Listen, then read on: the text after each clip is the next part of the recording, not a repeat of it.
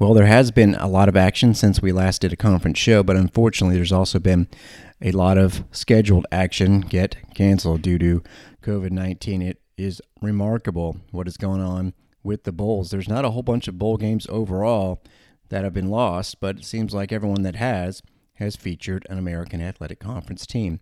Can you imagine going all the way to Hawaii just to play a football game and then finding out you can't? Okay, I guess there's worse things in the world, but it happened to the Memphis football team. They were supposed to play against the University of Hawaii on Christmas Eve, not just due to COVID-19 cases, which they have had a surge of in that program, but also injuries and transfers out of the program. So they just didn't have a football team they could field. And, well, that's something that you can just sort of see down the road if you're a Hawaii team, which in a statement thanked the University of Memphis, especially its fans. You want to think about that for a second, making the long trip. And, of course, if you're a fan and you're making a trip to Hawaii, you're not just showing up day of game and leaving, so you're getting other stuff out of it, but no football game. Now, at that time, Hawaii and Texas A&M were the only two teams to have to pull out of a bowl game due to COVID-19 reasons, which is two more than we've ever had, right? But then over the weekend, two more teams had to pull out, Boston College and Virginia. Just so happens that American Athletic Conference teams were supposed to be their opponents. Boston College was supposed to play East Carolina in the Military Bowl. BC, more than 40 players unavailable. They also had some opt-outs, transfers, season-ending injuries, but 40 players, yeah, you could see why that's simply too many to be able to play a game in the Washington, D.C. area. Now, they are in D.C. since last Wednesday, so this isn't something that they kind of telegraphed, but it happened on Saturday, the same day that Virginia had several players test positive, or at least they announced that on Saturday as they were supposed to be headed to the Fenway Bowl in Boston. The entire team was actually tested Saturday, which was Christmas morning, and the completed test results revealed more positive tests and just not enough for Virginia, which was close to 100% vaccination in its program, incidentally. So basically the third and fourth bowl games that were canceled knocked out the seasons for East Carolina and for SMU. And if you missed it last night, Miami had to pull out of the Tony the Tiger Sun Bowl game, which obviously is not, no, I'm not going to say it, but Washington State is their opponent and actually is going to try and find someone to play in that Sun Bowl. Ironically, it could be SMU, but it doesn't sound like East Carolina is going to give it a go as far as getting into another bowl game because, according to various reports, essentially those players have already dispersed. So 2 bowl wins, 3 bowls that aren't going to happen. Right now, Houston and Auburn next up in the Birmingham Bowl tomorrow at noon. And, well, the next thing we're looking for, obviously, is Cincinnati in the college football semifinals. More on that later on in the week. Oh, yeah, I said 2 bowl wins. How about those UCF Knights? I know, were you cheering for them? Was that a tough one?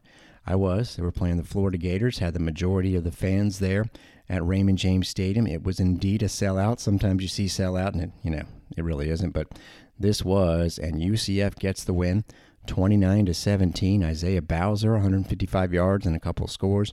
Ryan O'Keefe, 7 catches for 85 yards, and also a big gain on a reverse that helped UCF essentially keep the lead for good. The Knights held Emory Jones 14 of 36 for 171 yards, and that's how he'll leave. He'll be headed to the transfer portal, Florida led by Greg Knox, who took over when Dan Mullen was let go. Well, we've had one conference game in basketball a couple weeks back with UCF beating Temple.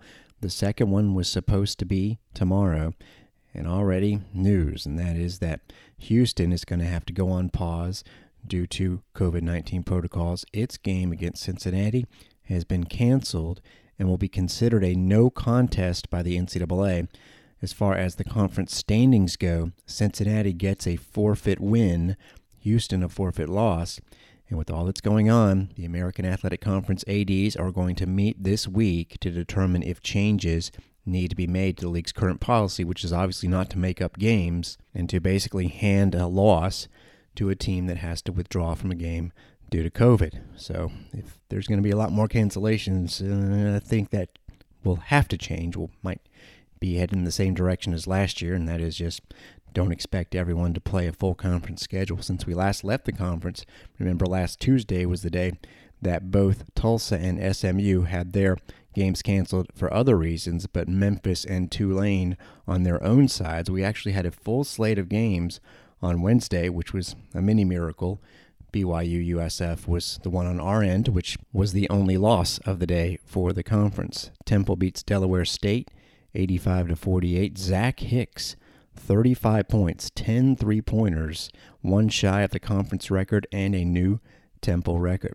UCF over North Alabama 75-64. Wichita State destroys Prairie View A&M 102-66. Panthers starting off the season 0-10. Wichita goes to 9-3. And Houston, in their last action, they got to finish it up and they went to 11-2.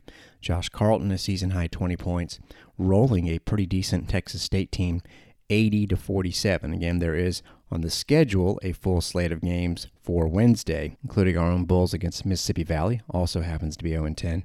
Conference play elsewhere with Wichita at East Carolina, both teams 9-3. 9-3 SMU at 6-5 Tulsa. Very interesting, the two teams on pause getting together. Memphis at Tulane on Wednesday night, along with Temple going to Villanova. Houston, by the way, after Christmas, ranked 4th in the net rankings. Then it's a drop-off to the 50s for UCF and Cincinnati. Memphis at 60, Wichita at 65, SMU at 80.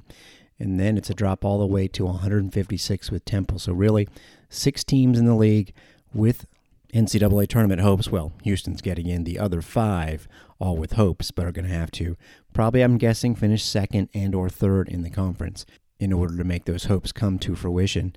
It was interesting seeing Charlie Cream, the ESPN.com women's basketball version of Joe Lunardi, have the Bulls as a number 7 seed, which frankly makes about sense. And it was also good to see that several of the Bulls' opponents, in fact, 6 of their 13, made the field, including the one that just beat them, Ole Miss.